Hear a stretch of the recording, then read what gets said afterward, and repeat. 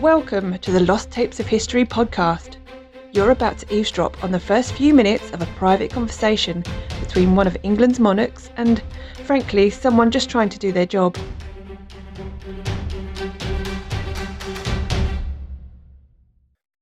The date is July 1821. George has just held his coronation. The relationship with his wife, now Queen Caroline, has been in decline for over 20 years. As a last-ditch attempt, he goes to see a marriage guidance counsellor. I think it would be cheaper to see a solicitor and more productive.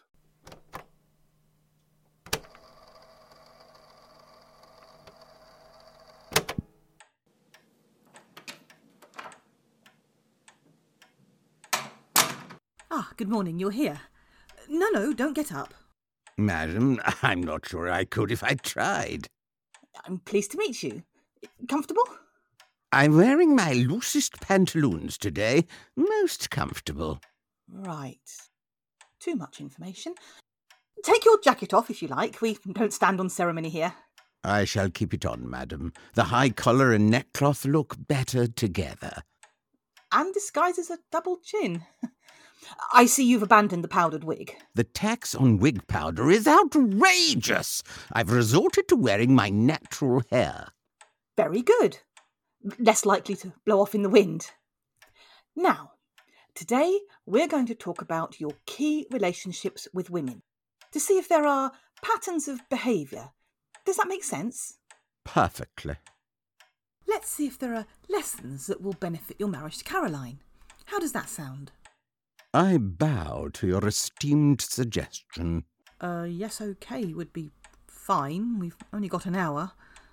Okay, who was your first love? Maria Fitzherbert. And how old were you? 22, I think. And she? 32. An older woman. Was she titled? Married? A Miss World contestant? No, she was a commoner, widowed, twice. Oh, did she feel the same way? Yes, we were very much in love. Things moved very fast. We underwent a sort of marriage ceremony at her house in Mayfair. What's a sort of marriage ceremony? Was the member of the clergy there? Vows? Yes. Sounds like a marriage ceremony to me. Did the mother of the bride sob all the way through it? Did her father worry about the cost? Her parents did not attend. Is the marriage legally binding? No. I did not ask the king's permission to marry. And he was more likely to consent to you marrying a walrus than a commoner? She was a Catholic, not a walrus. I see. And that's a problem, is it? The heir to the throne is not allowed to marry a Catholic. How did Maria feel about that? Well, she said, in the eyes of the church, we were man and wife. She kept our relationship secret for my benefit, but she wasn't happy about it. So, what happened? Did someone find out? I got into severe debt. I had to move from Carlton House Terrace into her home. Oh dear. I appealed to government to pay my debts and raise my allowance. They said I had to publicly deny that we were married. Well, who did you say she was? Your landlady? I sent her a letter that our relationship was over, that I had to marry Caroline. By letter? Who are you, Phil Collins? I don't know who that is. Oh, never mind. How do you feel about her now? I'm disgusted and horrified. Charming. Since becoming king, she's blackmailed me. She threatens to go public with our marriage. I'm sensing a but. I cannot help comparing her to Caroline. I have no love or affection for my wife. That's an understatement. 3 days after my daughter was born, I wrote my will and testament, leaving everything to Maria. I call her the wife of my heart and soul. I've kept all her letters to me. George, you're a hopeless romantic. It wouldn't surprise me if you spent hours writing poetry and daydreaming. What was that? When I die, I want to be buried with her eye miniature around my neck. What miniature? We call them lover's eyes. It's a watercolour of your loved one's eye. I created the concept. Right. I wanted to send Maria a love token. Because it was a secret, they painted only one eye. She had one made for me in return. So, one eye you remain anonymous, but two eyes and suddenly the whole world recognises you?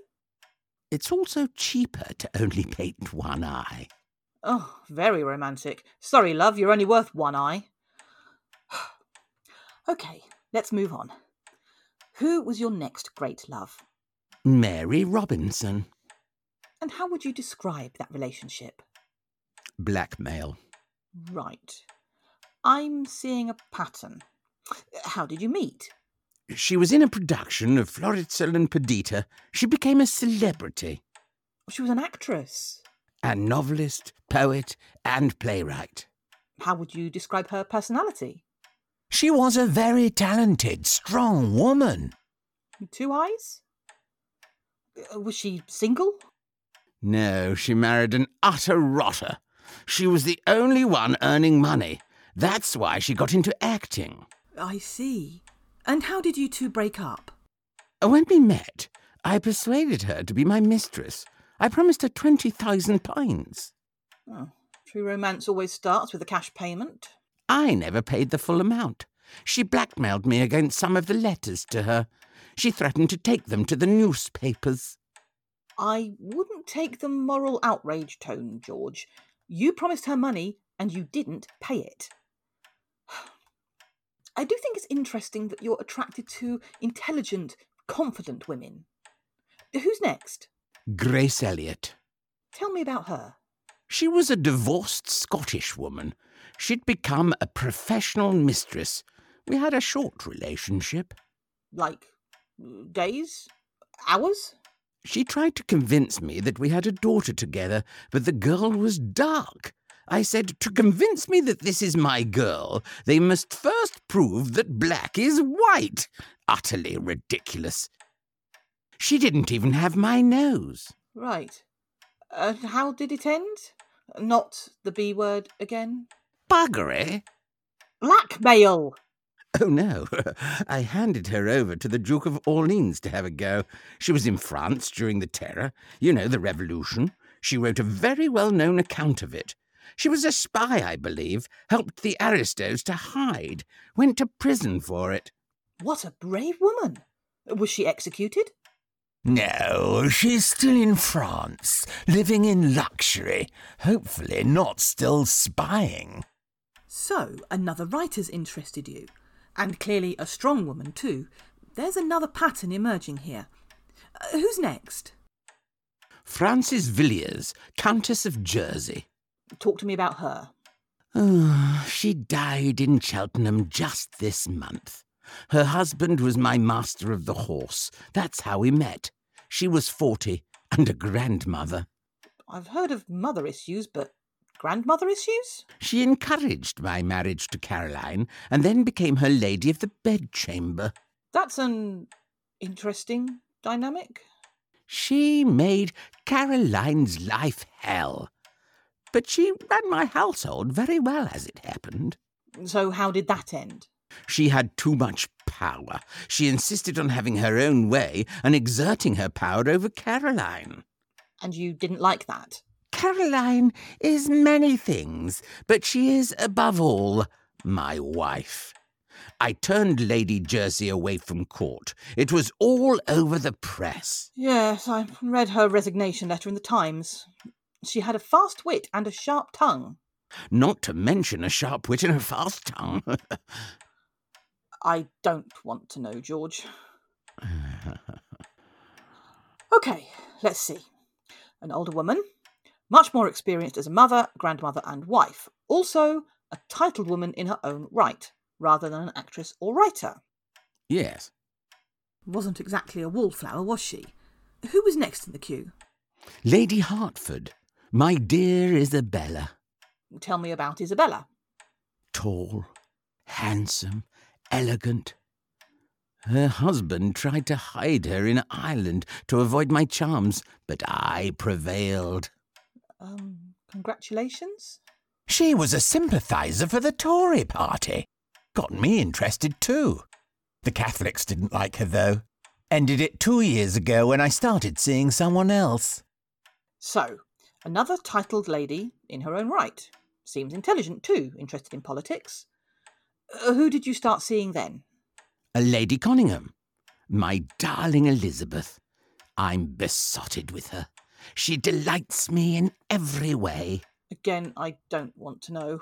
She is extremely beautiful. I hear you kiss her hand with a look of most devoted submission on your face, and that you spent most of your coronation nodding at her. She is most diverting. I almost forgot my oath speech. I was too busy winking. I beg your pardon? Winking! And what does her husband think? I gave him a peerage, appointed him to Privy Council. Right. Well, that's that answered. OK. I think we need to talk about Caroline. How did the marriage come about in the first place? My father refused to pay my debts unless I married her. She's my cousin. Oh, right. So you knew what you were getting into? We'd never met. Oh, so when you met, what were your first impressions? I asked for a glass of brandy, a large one. That's not a good sign. She lacks education. She has no decorum or tact. She speaks her mind without a thought. And we've already established that you prefer intelligent, talented women, which she is not. And she smells. Don't be childish. How did the wedding go? I was drunk. I cannot recall it, but I can tell you that we've only had conjugal relations 3 times. I still don't want to know. OK, so the marriage didn't start off well. But your daughter Charlotte was born 9 months later. Yes. And did Charlotte and Caroline bond? I separated them. Charlotte lived with a governess. I banned them from seeing each other until the investigation was over. Hang on, what investigation? I was determined to divorce Caroline, so I tried to find evidence of adultery. She was living in Charlton and Blackheath and regularly entertaining strange men there. She clearly didn't smell that bad. How did Charlotte deal with the separation? Not well. She ran away once, to her mother's. It sounds like you've treated Caroline very unfairly. After all, she wasn't the only one who committed adultery. But she didn't want a divorce. The public supported her over me. I was incensed. Yes, I have a quote here. Poor woman. I shall support her as long as I can because she is a woman and because I hate her husband. Who said that? Jane Austen. My God! I bought every book that woman ever wrote. I admire her works and read them often. I have a set in each of my residences, and this is how she repays me? She's just your type, though. Intelligent, feminist, writer. Dead. Fair point. So, Caroline. She agreed to leave and move to Italy. Great for you. Probably not so great for Charlotte. It wasn't an issue after a while. Why? Because Charlotte died. I didn't tell Caroline. What? It's okay, she found out. I wrote to the Pope, and the courier passed through where she was living in Italy. You wrote to the Pope about a woman he's never met, but you refused to tell her mother? It was fine. She stayed in Italy until my father died, and I became king. Then she turned up in London. I don't want her here. Well, that's clear. You slammed the door of the Abbey in her face when she tried to attend your coronation. If this is about our marriage, shouldn't she be here? It involves her too. I have a note to say she is too ill to attend. That woman is a hypochondriac. I'm sure it's just a cold. Anyone would think someone was trying to poison her milk of magnesia the way she goes on. What did you say? Nothing.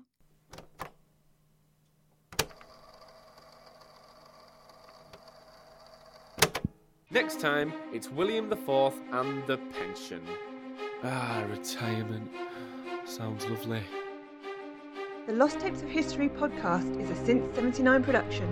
If you've enjoyed it, please leave us a review and subscribe to get more episodes.